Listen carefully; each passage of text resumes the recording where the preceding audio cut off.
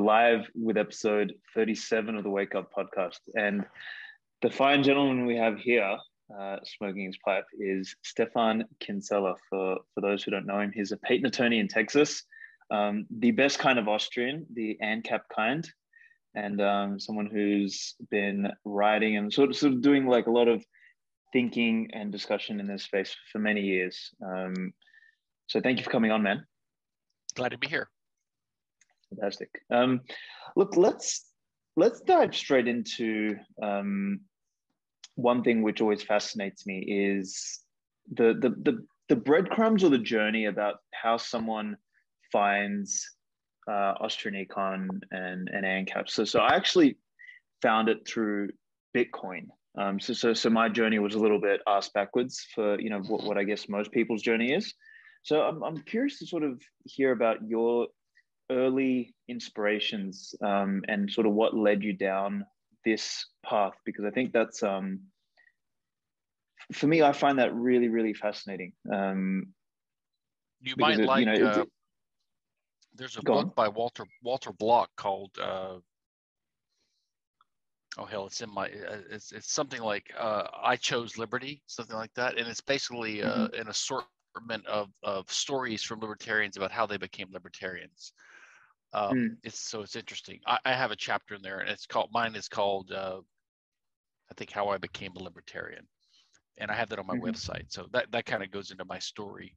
But basically, I came from like nothing in the sense of political ideology. I was just like a young kid in high school, interested in science and philosophy and all kinds of things. And so a teacher recommended that I read Ayn Rand, The Fountainhead. And when I read that, I got interested in philosophy and libertarian sort of pro-capitalist free market thinking. And then she recommended like Henry Hazlitt and Mises, I think, in some appendix. So I read Hazlitt, and then that led to eventually Rothbard and Milton Friedman and all that. So I developed a strong interest in economics and sort of as a supplement to explaining how freedom works. Then I went to engineering. I was an engineering undergrad, so that's really more math and natural sciences type thinking. So I didn't really have much exposure officially to all the economics and history and political theory and philosophy. So I kind of did that on my own. And then when I went to law school, I learned a little bit more. So that was my journey, and I just started being more and more strongly interested in it. I started writing a little bit in college, and then when I got out of law school and started practicing, I started writing more and more like in the academic realm for Mises Institute publications and law reviews and other things like that. Okay, let's just sort of pull on some of those earlier threads. So how old were you when you first read Fountainhead? Like 10th or 11th grade, so 15. Yeah, okay. Something like that. Okay.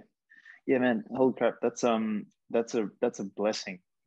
That's the world needs more teachers like that, because I think when I was sort of 22, I first got exposed to Ayn Rand's work, but exposed in the sense that my girlfriend's dad was reading it at the time. But I, being a young dumb shit, sort of following my own passions and business and stuff like that, I never actually read it, to my everlasting, I guess, regret. Like the first time I read Atlas Shrugged was only, I think, 3 years ago, and I think Ayn Rand's work was some of the more powerful out there. So what do you think gave?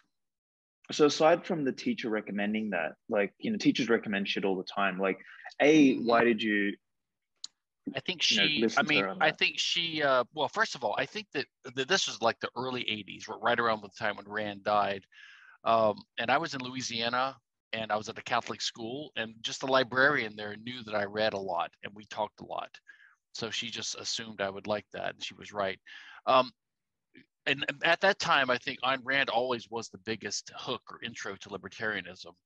I think nowadays it's broader, and like Ron Paul sort of became the new guy. There was always Milton Friedman.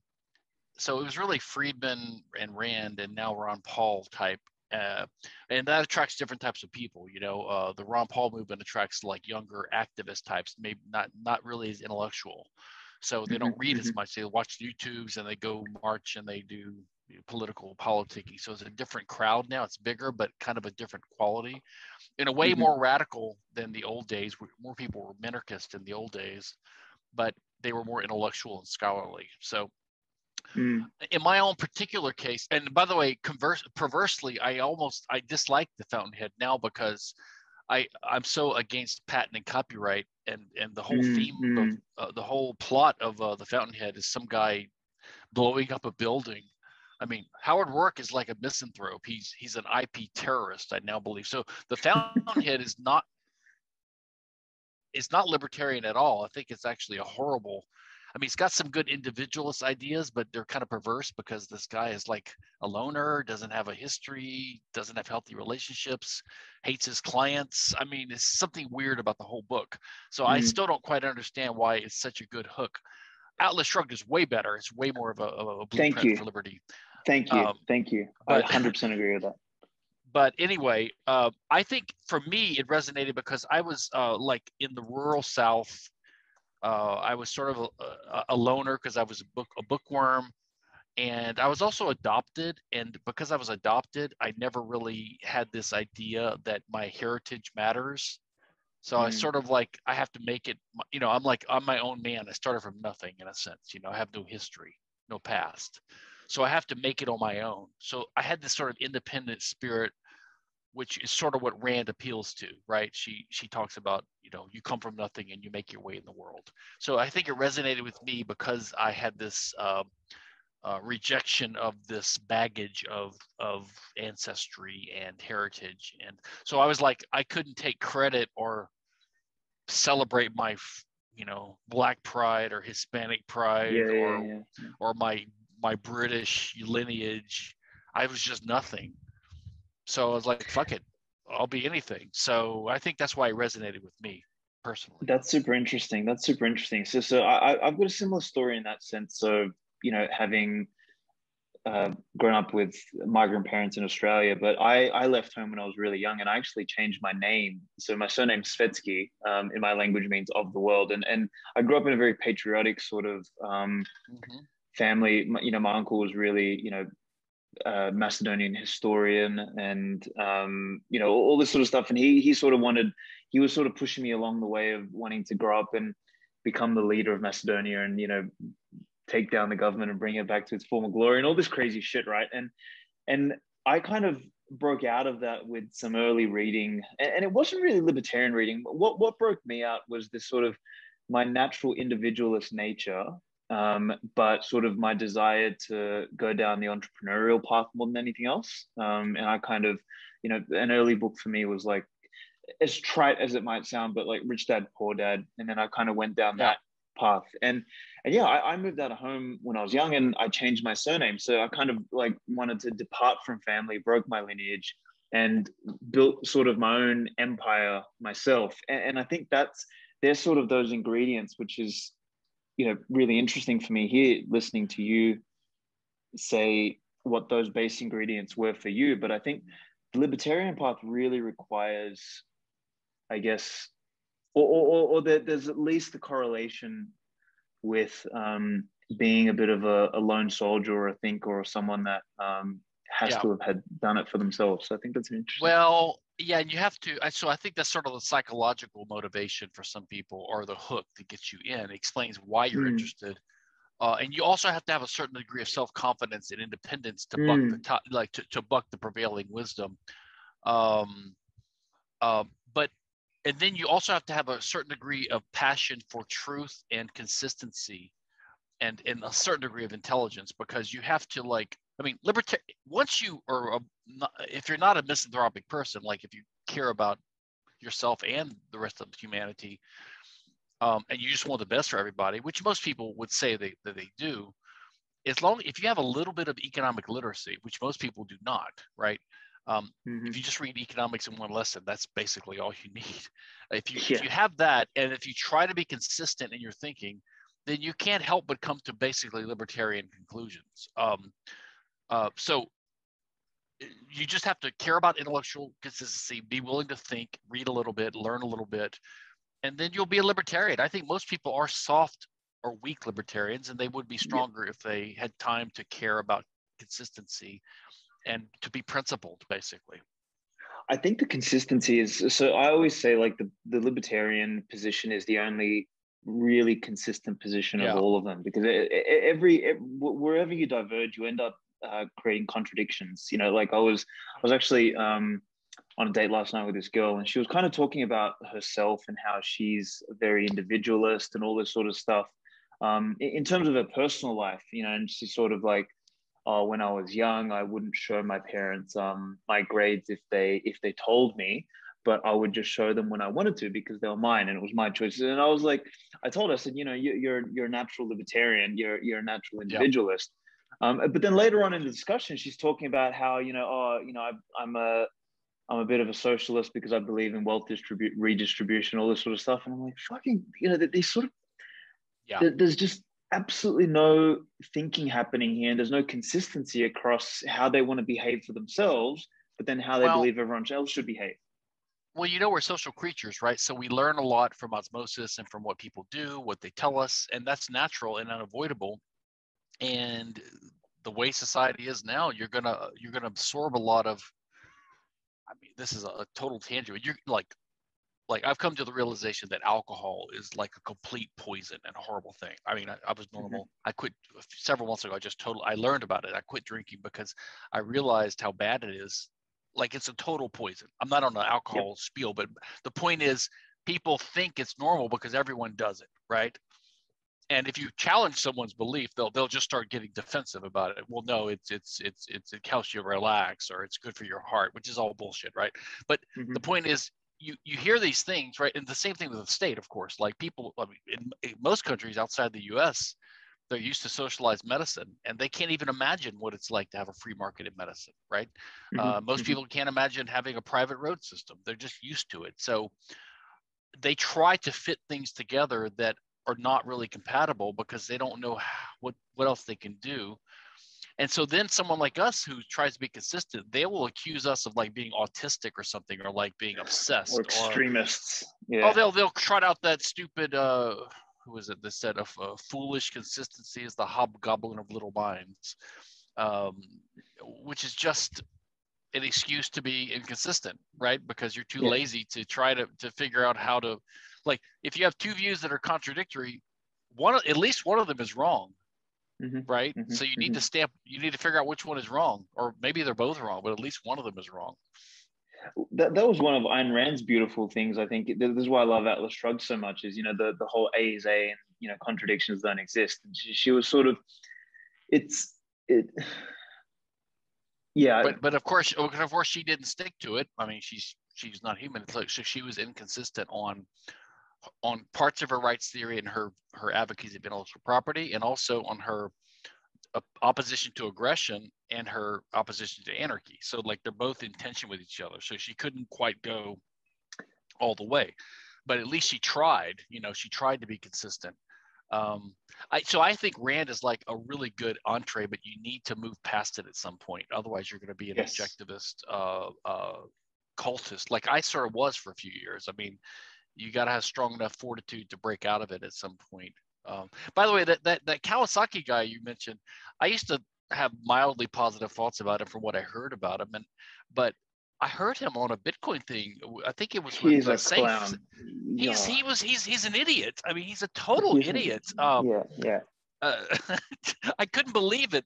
And I read a review that someone said his book is just full of totally trite advice. Now, maybe simple trite advice is what you need at some point, but he just seemed like a complete arrogant and non-serious clown when he talked to Satan. He's a Looney Tune, man. He's a Looney Tune. So when I was, you know, when I read his book, I was 16, you know. So, and I'd sort of not understood. So his basic trite advice, I will give him credit where credit's due. He managed to distill like entrepreneurial concepts into like some nice diagrams and shit like that, which makes sense for a young person to think about how to be.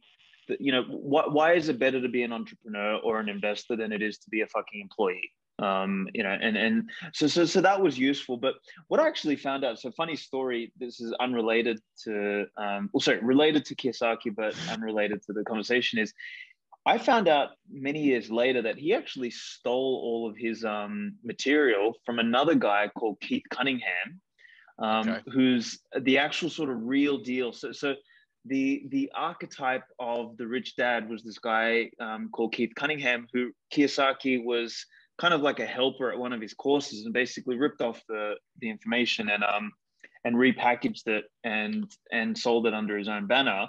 Which I mean, Which by credit the to way, him. I have no problem with that whatsoever, except, you know, you should acknowledge your sources if it's blatant and obvious. You should just be honest about it, you know. Correct. That and that's what I think, Kiyosaki, where he falls over is that he acts like it's all his, where it's sort of like he acts like he fucking knows it all, but he doesn't. He's just sort of he's a very good marketer, but he's a dumb shit. So it's a like I think we're drowning in those kind of people in this world anyway. I think in a very fiatized world, we've got Well, really good snake oil salesmen and Ayn Rand did that too, to a degree, right? She acted like she was the creator of all this body of this integrated, comprehensive body of philosophy, right? That encompassed ethics and epistemology and metaphysics, philosophy, even aesthetics, and of course politics and economics. And she did cobble together a nice little body there with some holes in it and some problems, but she drew from other people, and she kind of admitted that. But she got pissed off when like Rothbard left her orbit and started kind of preaching his own version of some of the stuff he had learned through her group, and accused him of plagiarism for not footnoting her. And so he went and footnoted the original guy she had learned from just to you know. Like, so she learned it from Aristotle, he got it from her. He would just cite Aristotle, you know, and it would annoy yeah. her that he so the Randians are weird because they hate the libertarians. They say that they're not true objectivists, or they're not even true libertarians, because they don't have a moral foundation. They don't want to be associated with them, and yet they're pissed off at us for not giving her enough credit for our ideas. It's like, well, which one is it? Why do you want us to give you credit if you are embarrassed by us being associated By with us, you? yeah, I in mean, the which first place. one is it?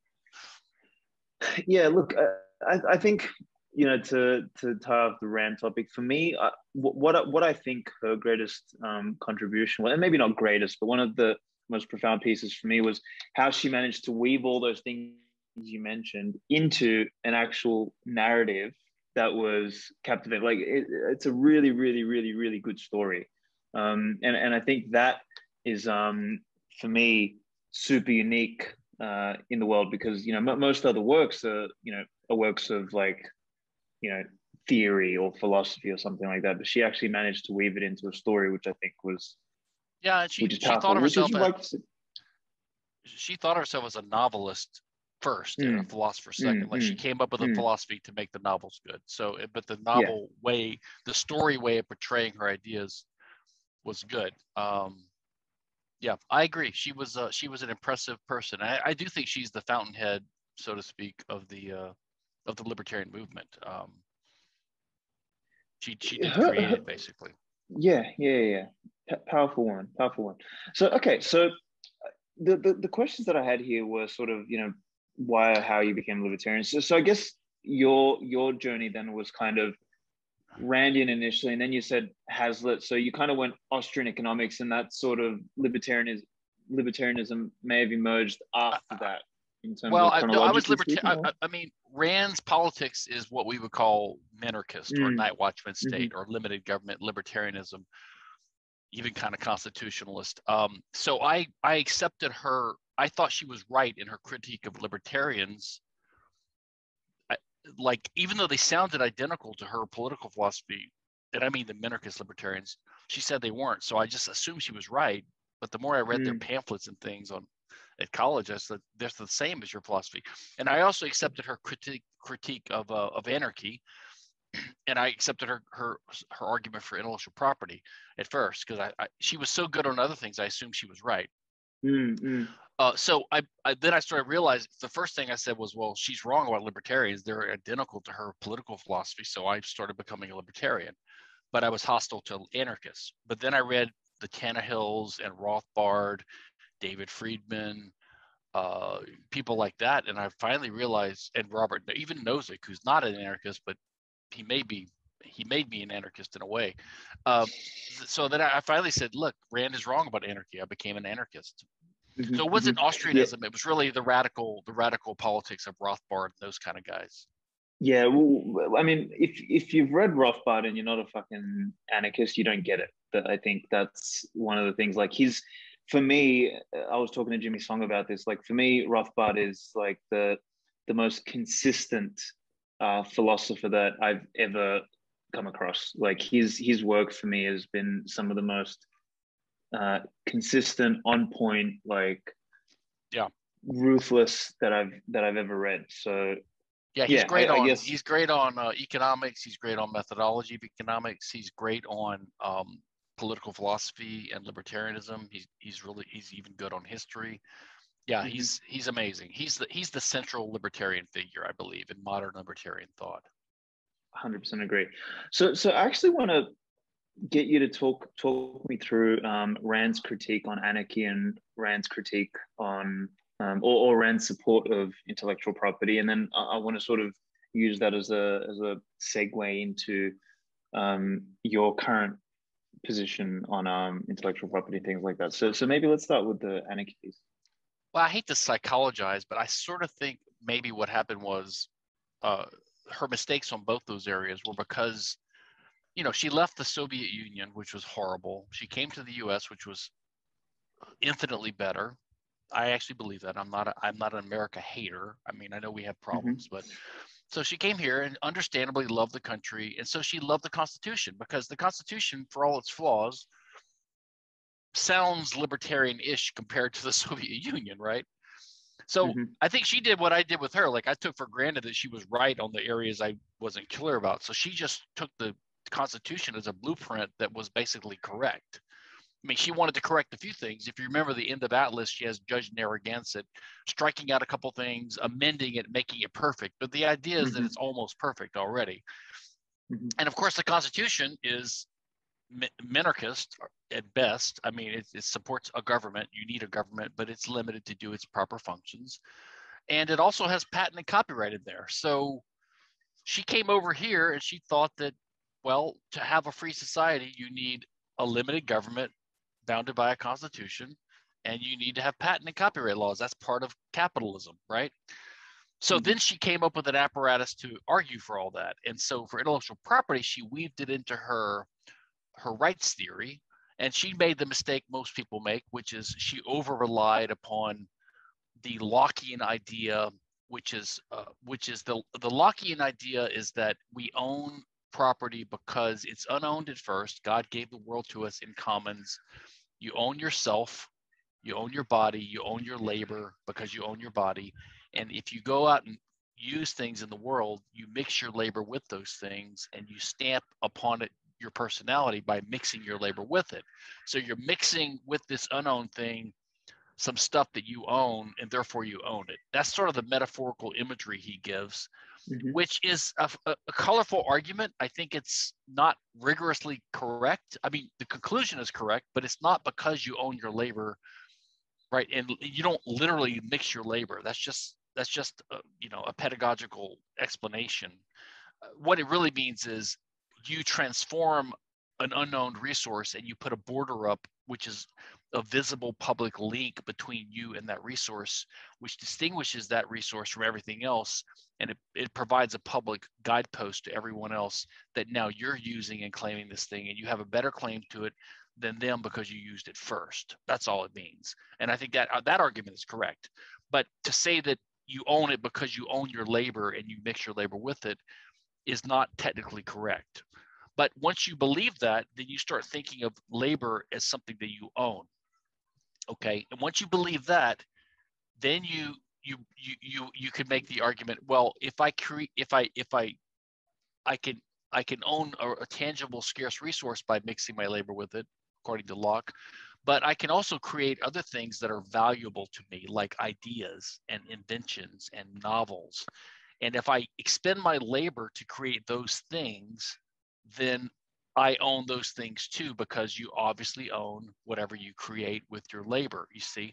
And that's wrong. That's a mistake. I've criticized that before in speeches, but that's a fundamental mistake, and that's absorbed widely in the West, and it permeates all of political theory.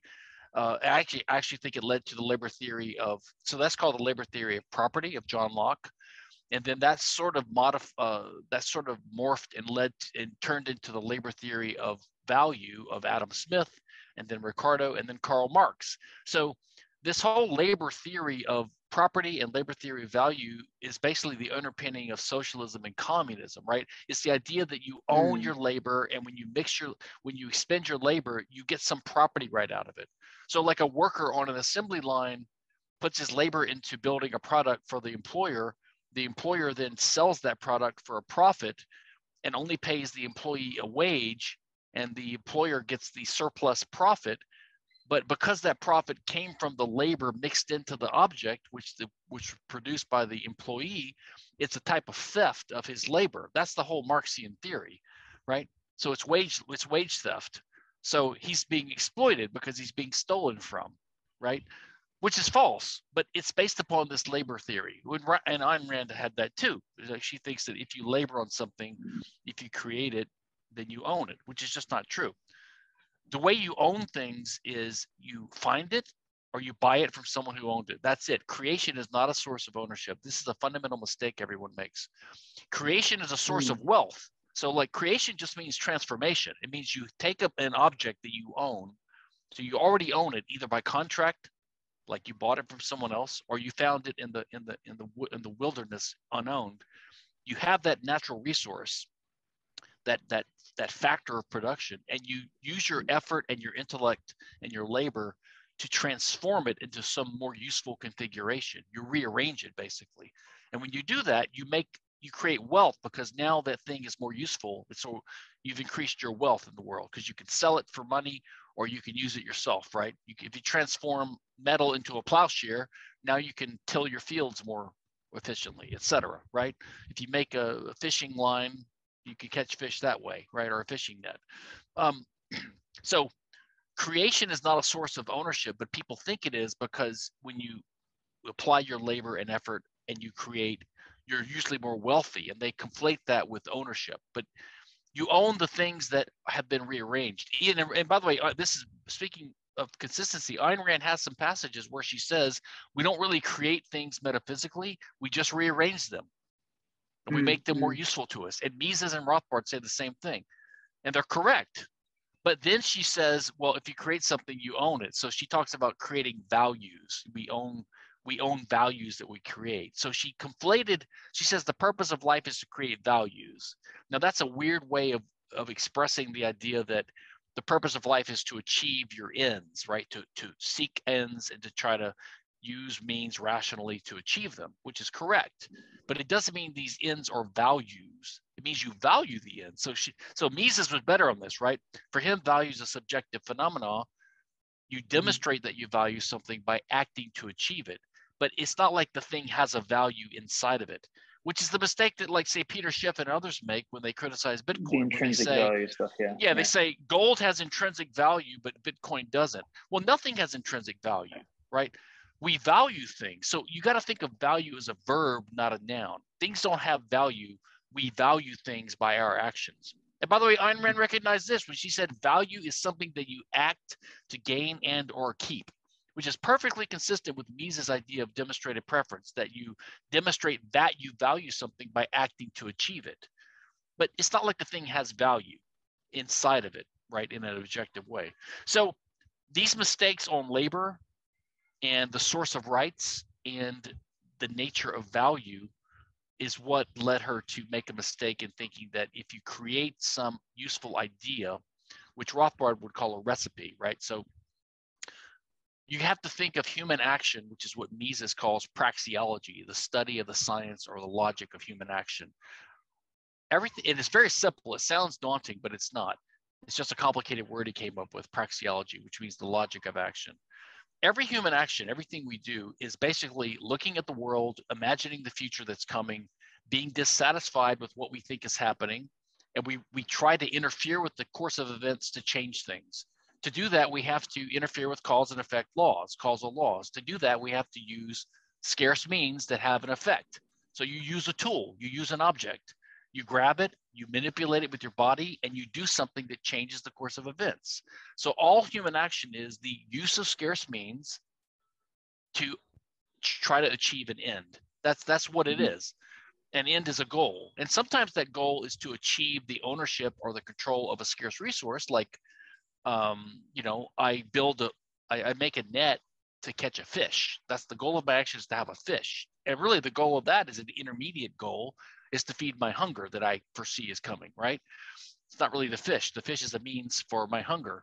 And sometimes it's something intangible, or it's just a state of affairs. It's not even an owned thing. Like, if I want to have a wife or get a girlfriend, like you did last night, you took a girl on a date to have the company of a woman.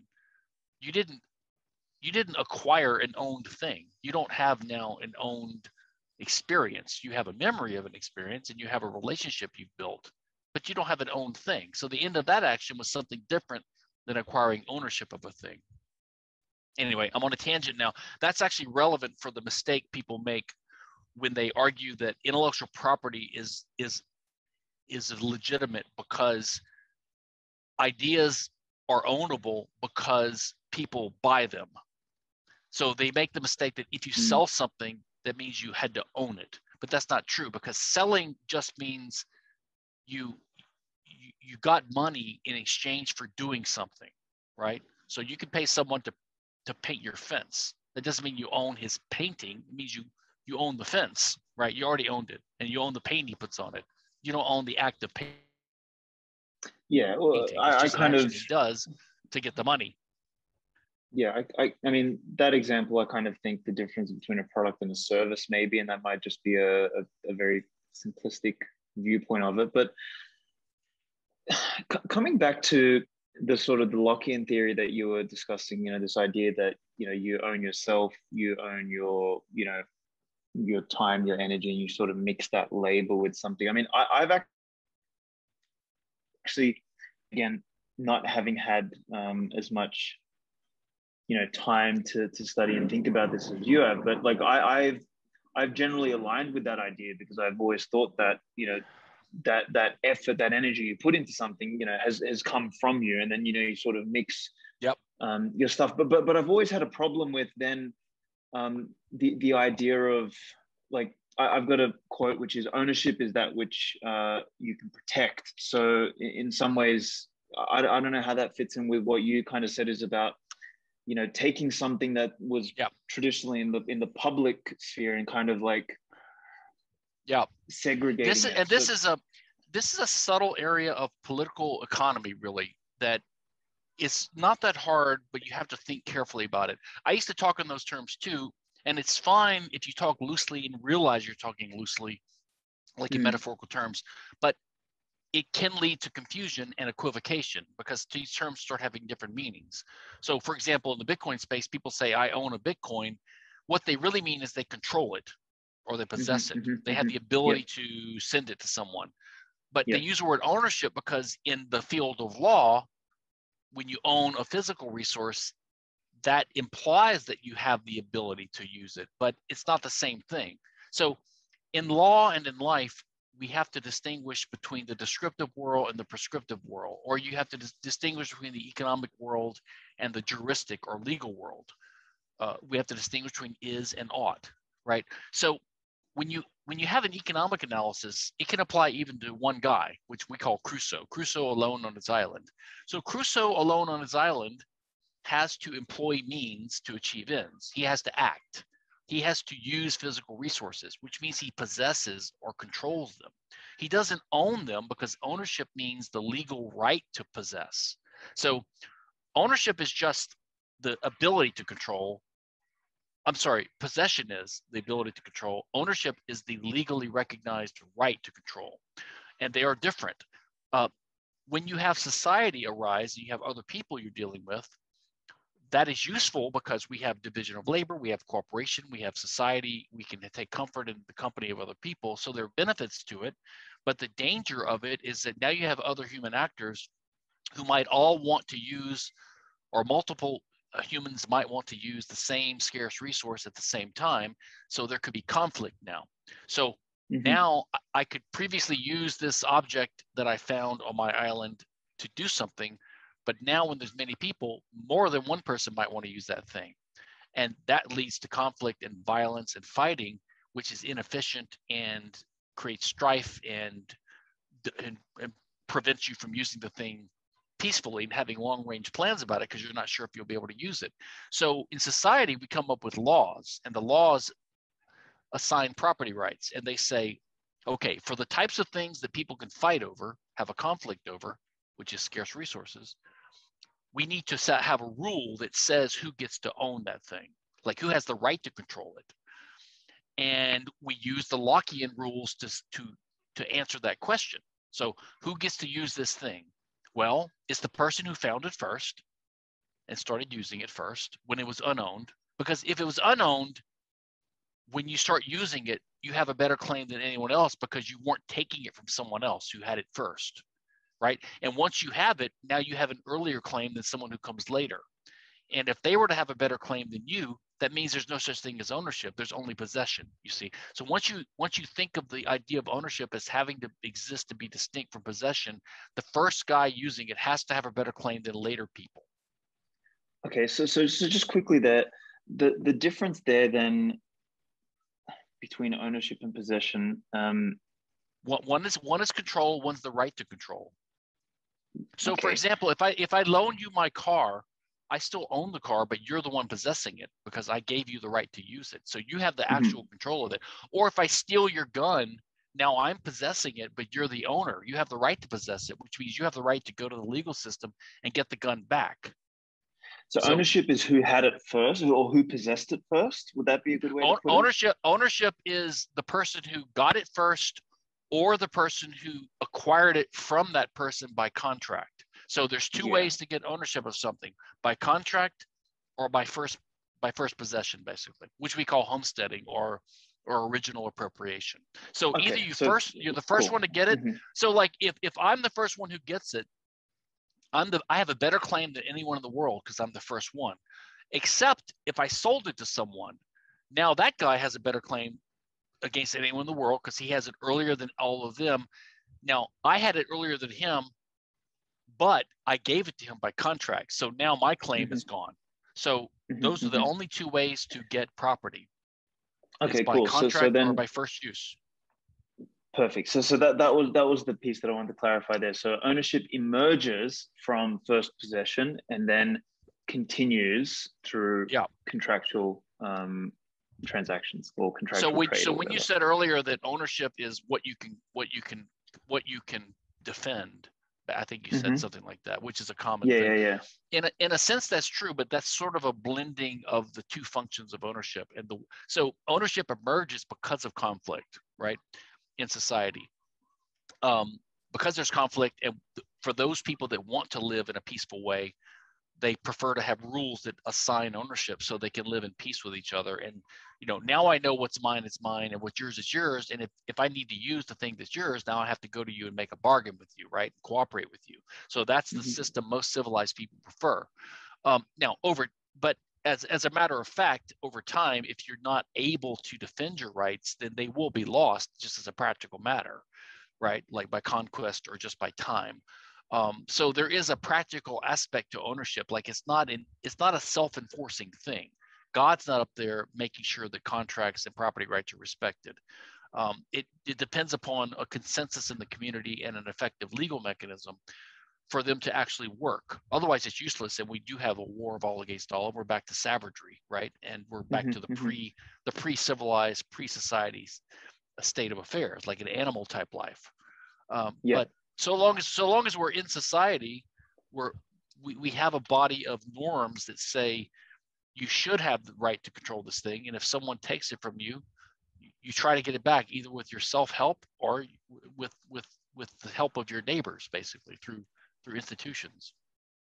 So coming then from someone who might say two questions here is, how does one establish the original the original possession? Like, how can someone establish a claim and say, look, no one else owned this, I owned it first? Like, how does one establish that? A, and B, the next question that I'll follow up with is going to be, how do we enforce this idea of property rights or ownership in the absence of some form of monopoly on enforcement?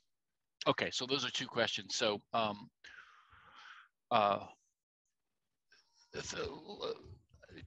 I think of property rights and contract law. Contract law is derivative of property rights, but let's talk about contract first. So imagine you own a car and you want to give it or sell it to me.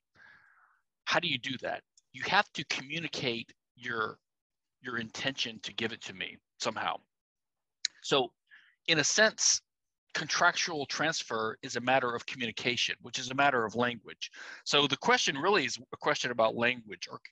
So the question would be like saying, how do we communicate things to people? There's lots of ways we communicate things to other people. We can speak, we can write, or you can do things that signify things, right? In a community where people know what actions mean. If I raise my fist at you, that might be interpreted as I'm about to hit you, right?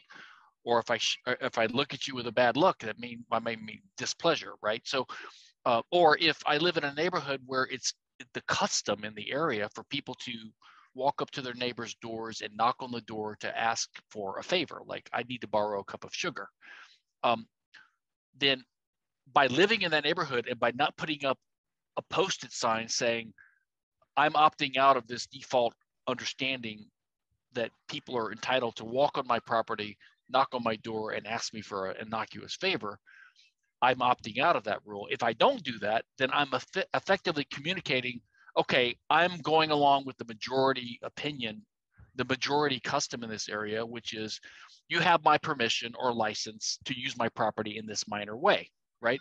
So it doesn't always, so that's implicit, right? It doesn't always have to be explicit and written down in a written contract or even spoken language. In fact, two people that don't speak the same language can exchange, right? By signs. I can hand you an apple, you hand me your banana, we both walk away happy. We know what we meant. So this is really a question of language, and it's interesting, and there's a whole science about that, but it's not that complicated. But it's a practical question about what people meant. So when we come back to property, it's similar to contract. So if I own a contract, if I own a resource and I want to give it to you, I have to indicate my assent to that or my consent by some expression. I can hand it to you. I can go along with the default customs in the area, let those make the assumption be brought to life. I can say something, I can write it down, something, but there needs to be some objective indication that my intention was to give it to you and that you wanted to intend to receive it. Now, when you come to owning property, so Hans-Hermann Hoppe, who is a student of Rothbard, so he basically builds on Mises and Rothbard, and that's my background. I think those are the three key thinkers that for political philosophy. Mises on economics and a little bit on politics, Rothbard on both, and Hoppe on all three. So he took the radicalism of Rothbard, and he was even more Misesian than Rothbard. So he kind of combined the three. And I build on those. I mean, so that's what my lineage is those guys. So Hoppe thinks of homesteading, which is the Lockean idea that you mix your labor with something, is basically, he calls it embordering. And if you think about it, like the word private property, I've always thought, or I've long thought that is a misnomer, because in a sense, public property is a better term, because property can't be private. It's public in the sense that there have to be publicly visible borders, because the whole function of property is to have a rule that says who owns what.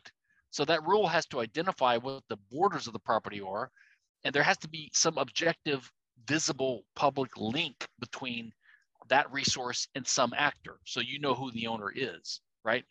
So the way you do that is you stamp, as Locke would say, you stamp your personality on it by mixing your labor in it, which is metaphorical. Hoppe would say you emborder it.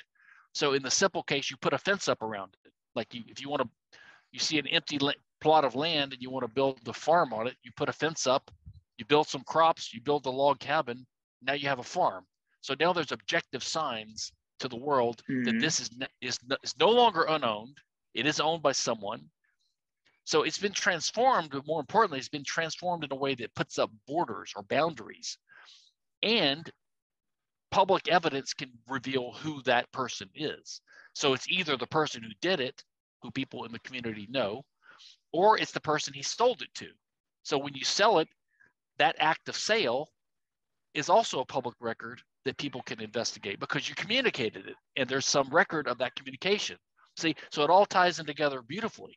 So it's really a matter of communication. So when you come to own a resource, you have to do it in a way that's practically and pragmatically sufficient to serve as a warning to other people. You know, if you just walk across the virgin forest and then later you claim you owned it, it's like you didn't transform it at all. You didn't set up borders. You did something that multiple people could do, which is why Hoppe says you can't own something by mere verbal decree. This is why, like, the kings in Europe couldn't just say, I declare that the entire North American continent of wilderness, you know, really kind of half owned by the Native Americans, but is unowned, and I own it by decree. So I'm giving a patent. This is where patents come from, by the way, a patent, which is an open letter to some guy to go and claim it for me. So he steps foot on North America, he claims the entire territory for the king, even though he hasn't transformed it or put up borders or anything. That's wrong. And the reason that's wrong is because if you have the rule that property or resources can be owned by verbal decree, then a million people could do that at the same time. So it wouldn't solve conflict. The whole purpose of property rights is to solve conflict. But if you come up with a rule that creates conflict, that's contrary to the whole nature of property rights. So it has to be a type of action that there cannot be conflict over. And that means the first person who gets there can only be one first person. So there can't be conflict over first claims because only one person gets to it first. But you have to do it in a way that leaves a trace of your connection to it, a link. Hoppe calls it a link. Anyway, that's a compressed version of the theory that I think is the most commonsensical, clear, non-metaphorical way of explaining the core of all private Western law: Roman law, civil law, law merchant, even Roman canon law, even church canon law, and the common law of the West. And all legal systems, in a sense, have to be built upon that. And they're just not consistent. It's just like your regular person is soft libertarian, but they're not consistent. These legal systems aren't consistent either because people weren't thinking about this fundamental deductive principled approach to it. They were doing something pragmatic to solve problems. And because the world is an orderly, rational world, the solution they came up with tends to converge upon what we would deduce from our armchairs. You know, just like many guys seeing an elephant, feeling different parts of it, or feeling the same thing. It's no surprise that the deductive or principled approach to things converges on the pragmatic or consequentialist approach. So I've never been one that thought that practicality, and even Ayn Rand said this, she said the moral is the practical, right? There's no, you don't have to choose, are you a consequentialist or are you a deontological, they call it, a principled libertarian. I mean, if you're forced to choose, you have to choose your principles, really. But in the long run, there's no divergence. Now, utilitarianism is what I think of as a subset of consequentialism. So consequentialism is perfectly fine because the principles that we come up with are principles we come up with in the real world of conflict to solve problems. So the point of these principles is to have good consequences or outcomes for humanity. So consequentialism, broadly speaking, is fine. But the way to achieve consequentialism is to have principles, right? But utilitarianism as a subset of consequentialism is problematic for methodological reasons because, number one, value is subjective and it's not cardinal. It's not a number. There's no numbers approach to value, and it's not interpersonally comparable. And I would argue it's not even comparable for the same person across time. Like, I don't value this pipe right now the same as I valued it 10 minutes ago. They're just different things in time. And furthermore, ethically speaking, even if you could show that someone values one thing more than someone else in cardinal terms, still doesn't mean you have the right to get, like you could say that Bill Gates has billions of dollars and values that billionth dollar less than a poor person would. I don't even think that's necessarily true, and it's incoherent for economic reasons, right? Because you can't compare these things. But even if it was true, it still doesn't mean that it's ethically okay to take Bill Gates's dollar and give it to someone else, because it's theft. It violates the principle that people should have what they own. Yes. So there's so many problems with utilitarianism as a subset of consequentialism. So I don't want to be endorsing utilitarianism by saying consequentialism is fine. The problem is sometimes people use the word utilitarianism as a synonym for consequentialism. But if they're being strictly technically correct, I would oppose utilitarianism, which, by the way, is where Ayn Rand got confused in her critique. So she liked Mises, but she criticized him as being a subjectivist. But by subjectivist, she meant relativism, moral relativism. Whereas by subjectivism, Mises meant that value is in the eye of the beholder, like you act to gain, and which Ayn Rand actually believed, because she said value is something you act to gain and or keep. So this shows the importance of keeping terms clearly defined and straight. And if they have ambiguous or dual meanings, you have to keep that in mind and be careful not to slip into unintentional equivocation, or even worse, intentional equivocation, which a lot of people do. Like minarchists, when they argue for the state, they'll equivocate on the word government. Like they'll try to trap you by saying, you believe in law and order, don't you? Yes. Well, then you believe in government. So how can you oppose the state? It's like, well, so now they first equate government to law and order, and then they equate it to the state. And that's because they're statists and they believe that order can only come from the state, but they're still using the word in two different senses. But because we disagree with them on political theory, we think the state and law and order are different things, and that law and order can be achieved apart from the state, and in fact cannot be achieved by the state because the state undermines law and order. Anyway. No, that was a really good set. So I want to mention the utilitarian thing that I wholeheartedly agree with. That actually, Jimmy and I were discussing that, and we had a conversation about how does morality emerge in the absence of something like religion, and he thought I was making a utilitarian argument for it, but my argument was not utilitarian, and I think you kind of described why just then. Is my argument was one of the consistency of principles, and principles are things that emerge over time, that are broadly consistent with the flow of sort of existence and the flow of life. And sort of my interpretation of what I've I guess understood over my study across different subjects. So it's by no means as deep as what you just discussed then. Let me ask you a question. Let me ask you a question. So I think Jimmy, who I like a lot, I'm respecting him more and more, because I've talked to him. At first I thought he was just like a latecomer to libertarianism, like he just happened to start learning a little bit about it because he was surrounded by a bunch of libertarians. Like I thought he was a Bitcoiner first, but now I'm realizing he's pretty deep into Austrian economics and libertarian theory. But I think he comes at it from a Christian point of view, or that's part of his thing, right? Are you Christian yourself? Were you?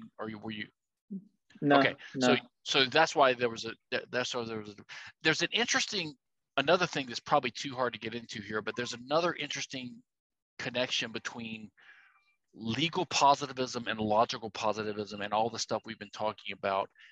I think there's logical positivism is the scientific idea that the only scientific or true statements are those that are empirically testable, right?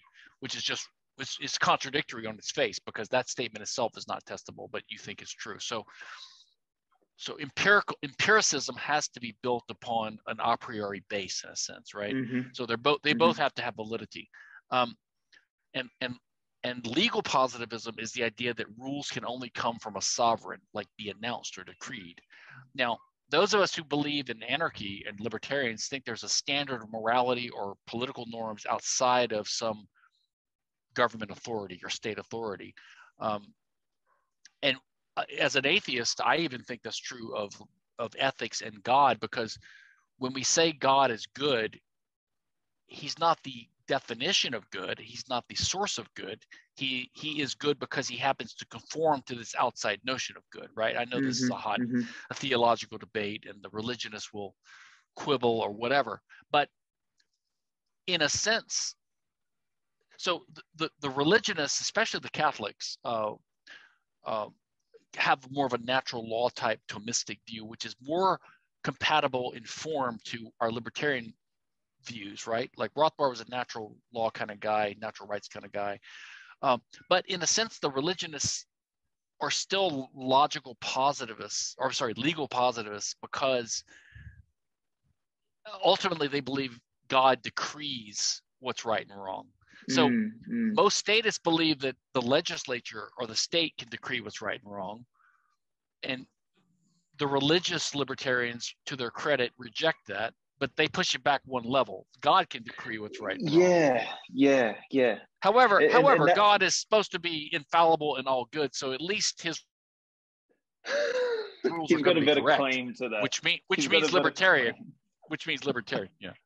So, but the state is corrupt. God's not corrupt. So if we're gonna have someone decree the rules, at least it would be God, not the state. Okay, I give them the credit for that, but that's I think I can't remember if this came from a podcast I was doing or something, but it's sort of the idea that and then this kind of aligns with what you mentioned about positivism, is that there's principles sort of emerge, and I'm a big believer of sort of the bottom up theory of existence and life. Is things sort of emerge over time, and the more consistent they are and the more in line with reality they are, the longer they exist, and the more so. I kind of view principles as sort of almost like a like get what's the word, kind of like a groove in the fabric of existence. It's something that it's always there, and things will sort of flow along those principled lines, and we'll always have idiots come up with different types of methodologies and positivist viewpoints on things which don't sort of align with those grooves. They sort of run against the grain, but the flow of life ends up kind of making those things obsolete. And I actually don't think that requires the decree of a of a god. I think that is stuff that emerges. You muted yourself. Here's one way I think about it. The reason to live by principle, it's sort of like a convergence of reasons, which is again like the reason consequentialism and principle thinking and deontological thinking, a priori thinking converge on each other. Number one is like conceptual efficiency. I mean, the reason we have concepts instead of just living by instinct and by pure data perceptions, by percepts, is we have high level concepts to understand the world, right? And we're above the animal, the mere animals, but who have to live by instinct. So rising above instinct allows us to do greater things, right? But you have to know what to do in an unexpected situation, right? Which is why prejudice is useful. I mean, prejudice just means prejudging a situation because you don't have time to investigate everything. So if you see something that looks suspicious, sort of like an instinctual, conceptual thing, you have a default assumption and you have to act on it. Otherwise, your whole life is a series of ad hoc decisions, and you don't have time to research them all. And if it's just ad hoc, it might as well be random, right? So we have principles because you need, and then also because we live in society, your reputation matters, and your reputation reflects your character. People need to know what your character is because that's how they assess what your human action structure is. Like they classify you as a threat or as a friend, someone useful to trade with, someone that's a possible enemy. So they look at your character, and your character is revealed in your actions. You have a reputation. So if you have a reputation for honesty, for example, people are more likely to trade with you. You're going to succeed. You're going to prosper. They're going to prosper. So How do you have a reputation for being honest? The best way is to be honest. But to be honest, you have to have a principle that says, I'm going to be honest in every situation, even if I can't see exactly why in this case, like even if I think I could get away with it in this case. Because if you take the stance, I'm going to tell the truth, except when I can get away with it, because we're holistic people and we're not actors, you can't be a complete, I mean, we have a psychology. If you live your life as a fraud, eventually people notice, because they get good at noticing that, because it's to their advantage to be able to notice that, because they need to know the character of people they're dealing with, right? Where they're going to be ripped off or stabbed in the back. So it's useful to live by principles, because that reveals your character as someone who lives by principles to people. So there's all kinds of reasons to live by principle. And then the question is, what are those principles? And in the micro case, you could, and another thing is you'll have people that disagree with us. They will come up with these ad hoc examples like, well, what about two guys on a lifeboat and only one can live? What do your libertarian rules say about that? And my response is always, well, what do your socialist rules say about that? I mean, if you're coming up with a situation where someone's got to die, this is just not a situation where everyone can live in peace and prosperity and harmony together. So tragedy is possible in the world. How does having socialism prevent tragedy? I mean, it's just a stupid. So you're criticizing our theory for not being God, basically, preventing every possible tragedy. And even God doesn't do that, right? God lets bad things happen too. So I mean, you're criticizing us for doing something your theory doesn't stop either. So okay, so libertarianism doesn't solve every lifeboat scenario. Yeah, because there's no solution to those situations. You know, how about let's talk about real life where we sometimes we can live in peace and prosperity with each other. So then the question is, what's the principle? I always love those examples. The amount of stupid examples people have asked me. It's like, so what if you and Godzilla were in a car and you're driving at? Yeah, it's like, where the fuck did you even come up with this example, and how is it even possible to answer that? It's like, what do you think I am? Oh man, yeah. It's okay. So then let's move into then our second question. So someone asks, okay, so your explanation then is about the first question about how do we prove first possession is, you know, that you can't just sort of claim it with words. There needs to be some sort of deductive, or there needs to be some sort of linkage all the way back. An objective, Hoppe calls it intersubjective, intersubjectively ascertainable. That's more of a Kantian phrase, and a synonym for that is objective. It's some objective, publicly visible link, right? Okay. Which usually involves transformation. Mm-hmm. And in the absence of that, you basically just a LARPer, basically someone who just says that you own it, but in reality, you have no way to prove it. LARPer. Yeah. Yeah. So okay. So so then Mr. Status over here then asks, well, how the fuck do you enforce that? And who has the right to enforce that? And how does that function in the absence of some form of authority? Well, so I would first say, well, what makes you think the authority is going to enforce it? I mean, this governmental authority, governments routinely invade rights, and ultimately, this question is the Randian, the critique of the Randians, who the ultimate logic of their view that you can't have private or competing, say, justice or defense agencies because they would have war against each other. Well, the logic of that is that you have to have a one world government. You can only have one government, right? But they never favor that because they say, well, ideally, that is what we want. They admit that.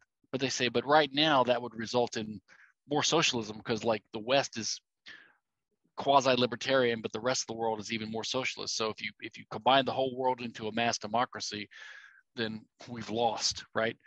Well, but that's the case even within a large country, you know, the U.S. I mean, why not have smaller and smaller units? There's no limit to the units. So I would say, first of all, the government doesn't protect rights; it undermines rights. So all you can hope for is that when you have norms, they emerge because there's a sufficient consensus in society. People, by and large, most people are decent people and they want to live in peace with each other.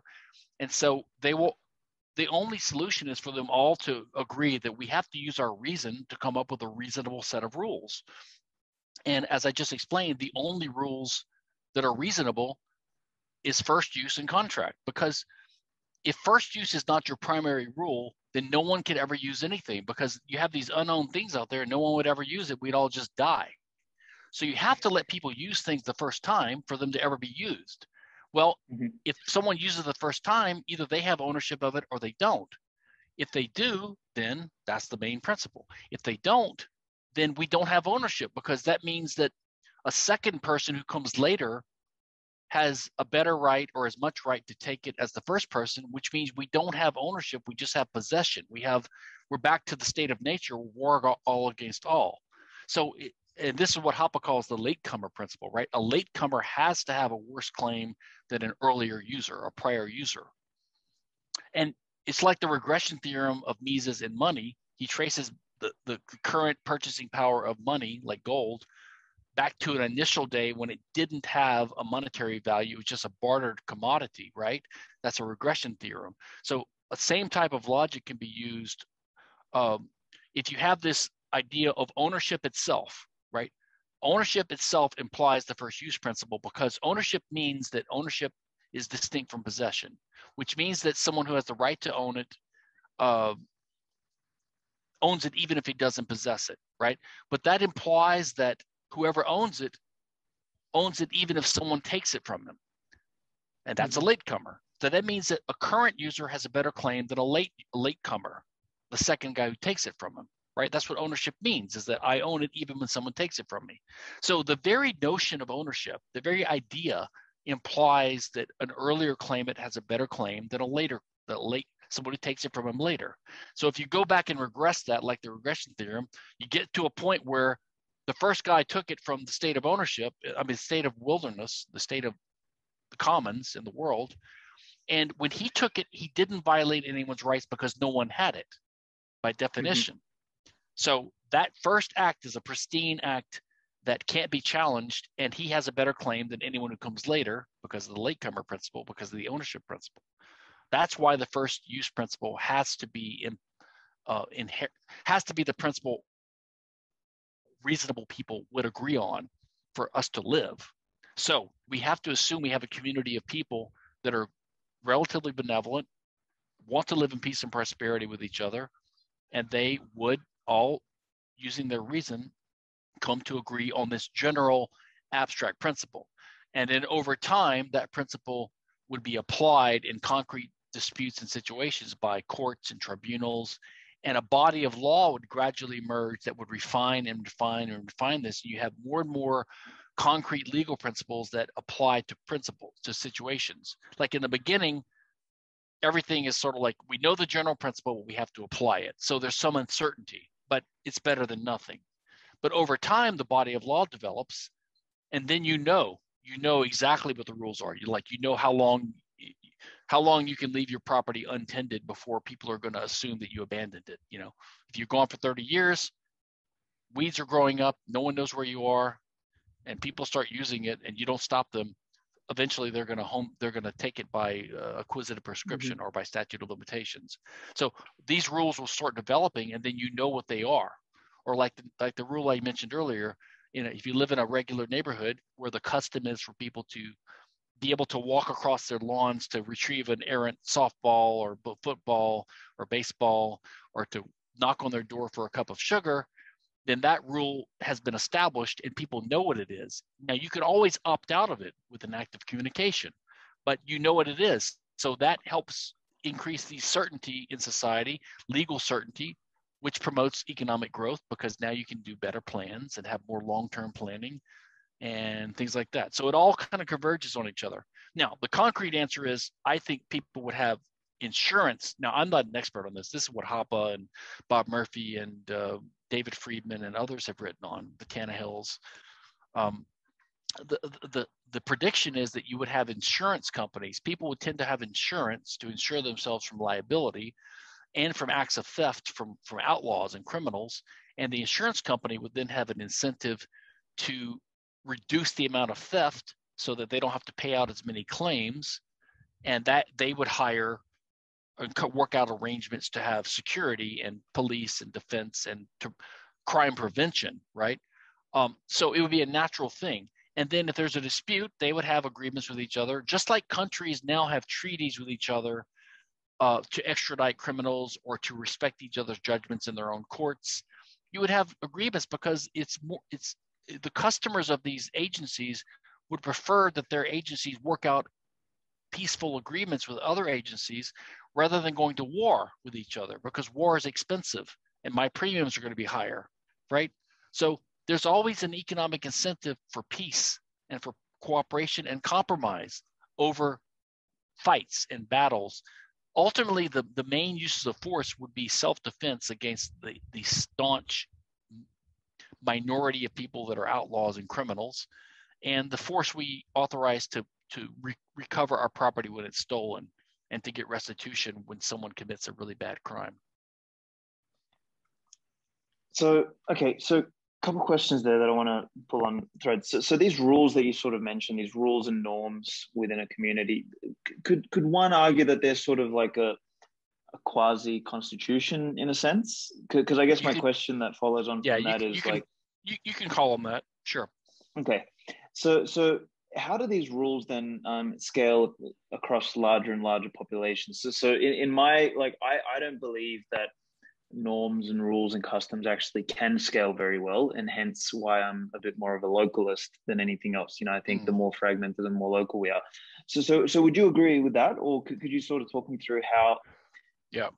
You know, although I would have an aversion to the word constitution, because it literally means to make, right? To constitute. And the purpose of the Constitution, like in the US, was to constitute a new government. So it was really, people think of it as the protection of rights or the framework of law, but they think of it that way because that's the propaganda that was used to sell it. So it was really, the purpose of it was to create a new central state. But because of fears that it would violate rights and become too powerful, they tried to put limits in there to limit what this new state would do. And then they characterize that as, well, look, it protects our rights, which means we're creating a dangerous new beast, but we're putting some shackles on him.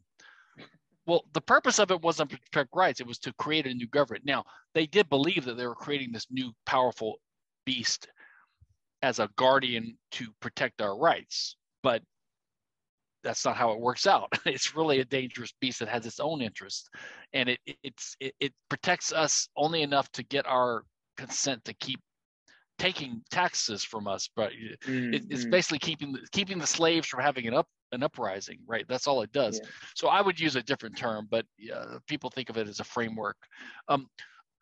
I think the current international model the current international system is a good model to think of for the way free society would work. So right now you have roughly 200 sovereign nation states or countries, and they all have a baseline of abstract principles that they agree to, which is international law. Like sovereignty is one, everyone should be left alone.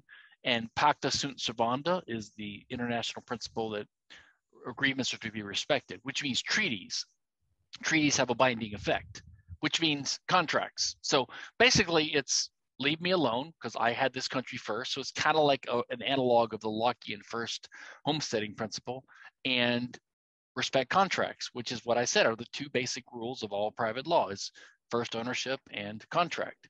And so it works to a rough degree. Countries are independent, they trade with each other, they're citizens. Now it works on a massive scale, but there's no reason that couldn't be smaller. You could imagine 2,000 city-states or 10,000 city-states in the world instead of one. So I do believe, and by the way, if you want to read more on this, or your listeners do, a good source on this would be Randy Barnett's book, The Structure of Liberty. Part of that book I've criticized for being too Hayekian, but a lot of it is great. It's anarchist theory, and he imagines like the legal system and an interplay of what he calls a polycentric world, which means kind of what you're talking about, localism. So you have abstract legal principles, and then they get more and more concrete. But the abstract principles are the ones that can be shared globally, right? Like basically the general statement, like first ownership or first use ownership, and then contract, right? And then different regions are going to develop their own concrete legal rules according to the customs, the values of the people, their history, and they might be different from region to region, but there's no problem with that. Just like there's no problem now with, France might have a certain law on how you solemnize a will, and England might have a different set of rules on how a will is solemnized, but that's okay to have different rules because they generally apply only within that jurisdiction or that region, right? So there's no conflict between these regions because what they do, sort of like what people do in the privacy of their own bedrooms, is their business. Like whatever sexuality or whatever I want to have doesn't affect you because it's in the walls of my own bedroom. So likewise, I think that the internal concrete rules that would develop on a micro level in different regions would tend to be different. Now, I think they would also have some common features, but they might have different language. They might have different details. The age of consent might be 16 in one country and 18 in another and 15 in another. But the basic ideas would still be there, just the details would vary. But those details usually wouldn't be in conflict with each other because they're enforced only within a certain territory. And then you can just take that to more and more micro levels down to the individual or the family unit at least, which would be basically anarcho-capitalist.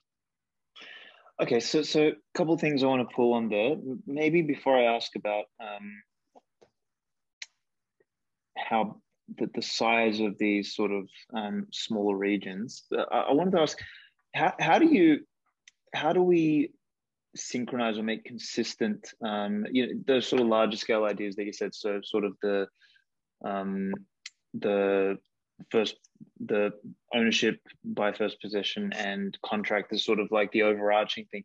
How do we sync that up with societies, I guess, or regions which have emerged slightly differently? Like I mean, for example, the Confucian East, like the idea of I guess China and Japan and India and like some of those places emerge with a different set of values that may be inconsistent with these sort of first principles ideas. So how do we navigate that? So, I mean, in a way, one analogy could be the Bitcoin network. Like you have the high-powered base currency, and then you have layers, right? You have different layers. So you can think of it almost like that. Like the base layer is just the general abstract rules.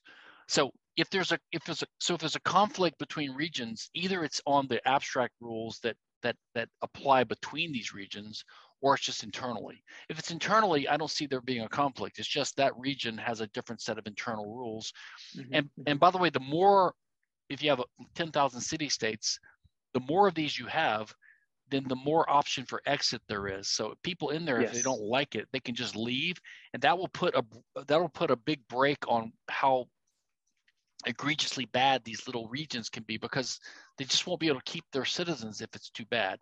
And then a second thing would be the evolutionary thing. I would say that there can be reasonable variation in how these rules are implemented, but if they deviate too far or in an unreasonable way or in an illiberal way, then because these rules are not compatible with natural law and with the way humans trade, these regions are going to be poorer. They're not going to prosper. And so over time, they're going to be just overwhelmed by the other regions that are relatively more liberal, and that they grow stronger. Paradoxically, see, Hoppe points out that in today's world with democracy, you have this paradoxical thing where the countries that are relatively more liberal with their internal policies, like the United States, they tend to be more bellicose internationally. So that's because if you have a freer market internally, you're going to be richer. But when you're richer, the state is richer because it's taxing us. And when the state's richer, it follows its own internal logic with respect to other states and uses that power to conquer other states or to boss them around or to expand its territory.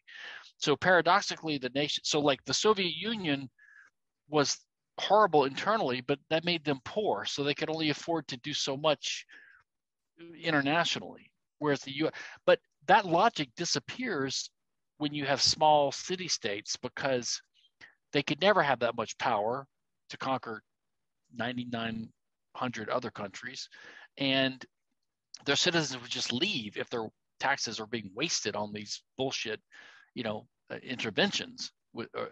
So right now with democracy, it does create some countries win out by natural selection. The ones that happen to adopt free market policies are going to get bigger and richer, but then they're going to tend to ruin it by using it for interventionism, foreign interventionism. Mm-hmm. But Mm-hmm. hopefully that tendency would that paradox would diminish with smaller and smaller states, and that are more capitalist and smaller. Yeah, well, this is, I guess, what you just described there is the natural or probably instinctual conclusion that Bitcoin has come up with, and why the whole Bitcoin fixes this meme exists, is I actually think the only way for large-scale nation states to exist is through the monopoly on the creation of money. Like they cannot do it in any other way. So you break that, you actually make it economically infeasible to grow the Leviathan any larger than, some sort of manageable what they can state. tax, basically. Yeah, I used to think that Bitcoiners are a little bit nuts and utopians, but I'm starting to believe more and more when you say Bitcoin. I mean, I'm in Texas. I'm in Houston. I was without power and water for several days in freezing cold weather a couple of weeks ago because the windmills broke down, right? Mm-hmm. If we had more windmills, then we could have just, even if a third of them broke, it would have been fine. We don't have more windmills. Why not? Because it's not feasible to build windmills that you don't use at peak all the time. But if you have mining farms using the power, you could build excess capacity, and then when there's an emergency, they can just stop mining and sell the electricity. So it's going to help fix the energy problem. And I agree. The more you think about it, states can only tax so much. Tax rates have been, like in the West, have been pretty constant for the last 50 years. 20-something% is all they can tax. It's hard to get away with more taxes. So they spend more than they tax because they can sell treasuries, right? They can sell debt. But they can borrow from the future. Exactly. Yeah. They can do all this. Bitcoin's going to remove that ability. I think Bitcoin's going to remove the ability of nation states to operate at a deficit, which means they won't be able to spend all this money on wars and interventionism. So they're going to have to do only what they can tax people. And if they try to tax them too much, it's not going to work. They're going to become banana republics. Correct. And I think by virtue of that, that's where they start to actually break down, because then what you have is you don't have the existence of a nanny state, or the existence of a central bank, or the existence of something that can potentially bail you out. Like, all of that starts to break down, and you actually do get separation, you get fragmentation, you get localism, and you get sort of a movement back to what I think is the actual, the realistic nature of existence amongst human beings, which doesn't scale very well. Like, different people want to live differently, notwithstanding those sort of core principles that I think, you elucidated earlier, which are absolutely important. But other than that, like, even like, I'm writing a piece now talking about how the technocratic Leviathan has emerged. So, like, people are talking about how Google and Amazon and everything like that are becoming, more important and more powerful than nation states. The only reason they've been able to emerge is because the monopoly on money, or the state existed. Yep. And the state has kind of signed this Faustian bargain where they've deformed society to such an extent that these technocratic elites have managed to emerge abhorrently. Like, I don't believe monopolies can actually exist in a competitive world, like, because as you become larger and larger, you not only get attacked more, but you can't move as efficiently. So, naturally speaking, competitors come in and they take your territory. And, the dynamic nature of existence also means that what you might have been doing today is not the same as, what's valuable in 5 or 10 years from now. So monopolies can't last unless a monopoly like the state exists in the first place, in which case you get close to that, and then you create your Yeah. own version of a fucking monopoly. Yeah, So I've again, Bitcoin fixes that. and also, at the same time that the state, as Bitcoin starts to erode their ability to spend money that they can't tax, they don't have, and they're less, at the same time the state is less able to support a welfare state. At the same time, people are getting richer, so they don't need it as much either, right? So people can save more, and their savings grow, and so they don't need the state to be their nanny state to take care of them in retirement. They can take care of their own retirement. So all these things will complement each other, I believe. And as for money, like as a libertarian, as an anarchist, you can identify all the horrible things the state does, the legal systems, the laws that we have. The drug war is horrible, taxation is horrible, central banking is horrible, government schools are horrible, intellectual property is horrible. I think sometimes you could argue that intellectual property is the worst, but I've kind of come to believe that the two worst things are intellectual property and central banking, because central banking really is what supports the state, and the state's corruption of money really has. We can't even imagine all the horrible ways it's permeated and pervaded society. It's changed the character of people. It's changed our habits. It's changed how we go into debt. We buy a house with a mortgage. People invest in the stock market. They don't know anything about it because they have to, because the dollars erode over time. All these things that we do now are going to change radically, and it's going to improve human culture and habits and character for the better. I think we're going to be better savers. We're going to not be as much debtors. We're going to have a lower time preference. The government, people will be more individually responsible. Everything is going to get better, I think, with Bitcoin, and it's going to limit the state. And hopefully, we'll have a soft landing, a soft transition, rather than Mad Max world. Yeah, hopefully. I wrote a piece last year called Utopian Dystopias, and sort of like and it was kind of like me from my position kind of bashing utilitarianism and bashing, what all these people think that, somehow some person's vision of what is right is, I always say it's like it's the classic, the road to hell is paved with good intentions, is, someone's utopia is another person's dystopia. And like, Bitcoin sort of, demolishes all of those fantasies. But in there, I say that fragmentation, or the sort of the breakdown of these monolithic societies is going to happen whether we like it or not. So that it's not a question of if, it's a question of how. Do we get there more consciously through, like what you said, like a softer kind of landing, or does this clusterfuck of a monolith collapse in on itself because the parasite just got too big and the whole thing broke? And that's really the only question. And the U.S. is the one I worry about the most, because the U.S. government is the most powerful, and it has the dollar hegemony over the world right now. So it's the one that really stands to lose the most when the dollar stops being the world reserve currency. But because the U.S. is sort of a leader in the Bitcoin space, maybe it'll be impossible for them to stop it too, and so they'll have to let it peacefully start co-opting what they're doing, and they'll have to bend to bend to reality. When they can't spend as much, they'll have to figure out a way not to spend as much. I mean, the game theory would be really interesting. So I got a couple more questions. I know you've got to run soon. How much time do you roughly have? Say 7 more minutes. 7. And if you want, we could do a part 2 later and just avoid all the introductory stuff and just do questions. Yeah. I think it might be worth doing. But I guess in the 7 minutes that we have, let's talk through.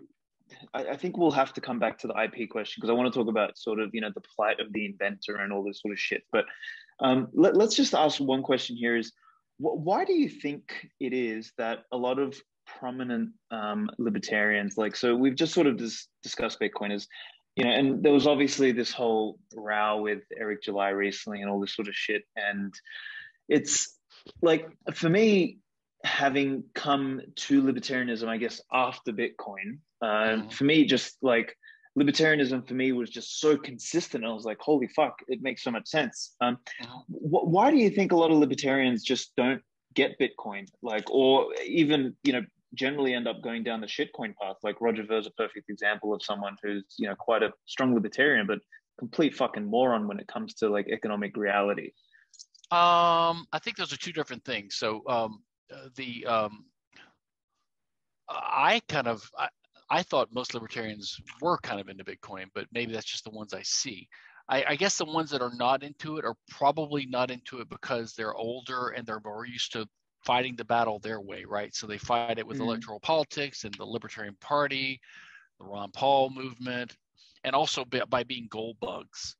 And maybe they're a little bit too complacent in their understanding of Austrian economics, and they think the regression theorem means that it has to be a physical commodity. And they may just be too old. Maybe it's just the old generations have to get wiped out and the new ones will learn. So there could be a bit of that hangover effect from just the model they're used to, which is gold. Sound money is gold, and you fight it by, you know, Libertarian Party activism.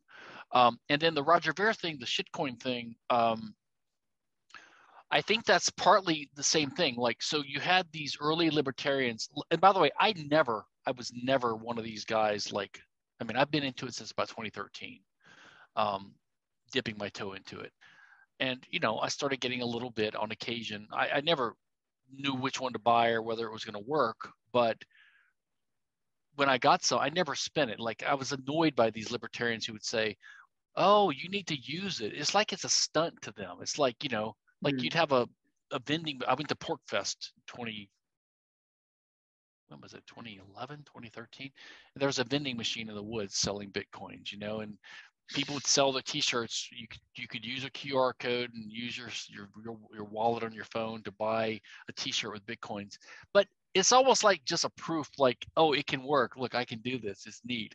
But it really wasn't convenient. It didn't add anything. You already had dollars in your wallet. I mean, it didn't solve a problem. I mean, the problem with dollars is not that you can't buy things with them, right? We have dollars work fine for medium of exchange right now for payment. I mean, it works. It works for economic calculation. The problem with it is that it's inflated and it loses purchasing power over time, right? That's the main problem with dollars, is that it's inflated, and it's inflated because the government controls it and it's centralized. That's the problem with it. So I think that these guys thought that that Bitcoin was a threat to money by supplanting the payment network of money, and people should start using it like activists. So they're activists. So they were criticizing libertarians for holding their money because you need to spend it. You need to use it. I'm like, why the hell would I use something that's going up in value? It doesn't even make any sense. I think they've conflated the term use. They think use, so they don't understand that a use is also, you know, storing your wealth. Like that's one of the core functions of money, is the capacity to store the product of your fucking labor. So I think that for me is a completely, you know, those people are moronic. Like they just don't get that Bitcoin's primary use case is the demonopolization of money, and that needs to start with, you know.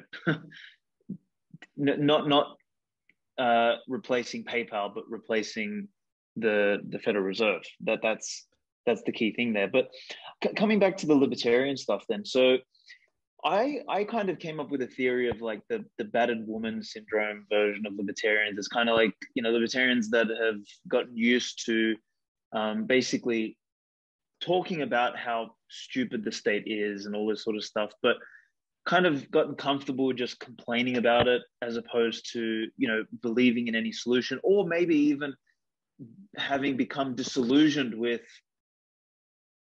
not having a viable solution for the disintegration of the state. Like, would you agree in that sort of?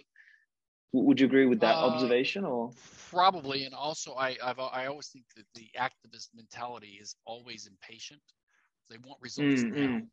And this is one reason why they tend not to be anarchists. They tend to be what I think of as kind of compromising, kind of wishy-washy sellouts, because, you know, they'll compromise with the state. They'll become Republicans or whatever just to make some little improvement now. God damn it, I want it now. So they're like petulant children stamping their feet. They're too fucking impatient. And so, you know, if you tell them, well, look, we just need to let let Bitcoin gradually grow in value, and eventually it will plateau and reach a point where, yeah, you don't need to hold it all the time because it's appreciating. Then you might be willing to spend some of it because you're not missing out on the huge growth it's going to have during the adoption phase. But if you tell them, well, that might take 10 or 20 years, they don't want to wait 10 or 20 years. They want it to happen now. And so but I don't even know did they really think that people are going to run around buying t-shirts with Bitcoin when money works perfectly fine? And not only that, it's a pain in the ass because, well, the technology is in its infancy, but not only that, there's capital gains tax on every goddamn purchase or sale. I mean, every sale of Bitcoin. Like if you purchase something, you're selling your Bitcoin. So there's a capital gains that's complicated and it's expensive. So because the government has monopolized money for right now and Bitcoin is not legal tender, it would be stupid to spend it and to use it in a purchase, because then I got to keep track of that little $2 purchase or that $20 purchase and tell my tax accountants at the end of the year to figure out the taxes on it. It's just like, it's just not feasible. From what I can tell, it's not feasible. It never was feasible. And it never was feasible for it to ever scale up and become money. It worked at first because it was cheap, because it was not being used. But the blockchain is a horrible database. It's inefficient, it's slow by design. It could never be used to track all payments, as far as I understand it. I'm not a technical expert. So it could never be used that way. It's not designed to be used that way. So give up on this pipe dream of using it for daily payments to replace the dollar. So I guess I've bought the maxi arguments to some degree. Yep. Yeah, 100%. 100%. I think you've articulated that well, and I think, I guess even beyond that is like, I said it earlier, is Bitcoin's mission is first and foremost to supplant the existing state-owned monopolies on money. If we can achieve that, that's the most important thing. Everything else stems from there. It's kind of that's sort of the primary silver bullet, and then all the other lead bullets come into play. But anyway, Stefan, this was super, super, super, super educational for me. I really want to dig into some of the IP stuff. Let's 100% do a part 2. I'll drop you a line and we can figure out when we do that. And we'll either put them together or do them separately. Do you have any other final comments quickly now that you want to mention before we wrap this up?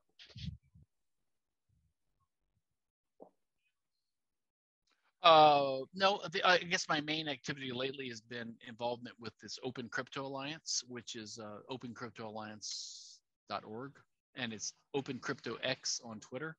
And we are a group of people, technologists and Bitcoin business types and patent attorneys, and we're trying to come up with ways to help combat the threat, the patent threat to the blockchain crypto Bitcoin ecosystem posed by several people and entities that are amassing large numbers of patents that purport to cover aspects of Bitcoin technology, which is a big threat to Bitcoin, or to people. It's not a threat to Bitcoin any more than the state is a threat to Bitcoin. They can't kill it. They can slow it down and they can hurt it, and they can hurt people in it. They can hurt businesses and miners and individuals, which is bad. I'm working. That's one of my passions right now. So any Bitcoiners who are concerned about its viability and its speed of adoption and all that, just take a look at Open Crypto Alliance. Awesome. All right, Stefan, thank you again very much for coming on. I would really look forward to doing a number 2. And okay. Yeah, man, enjoy the rest of your day, buddy. Thank you.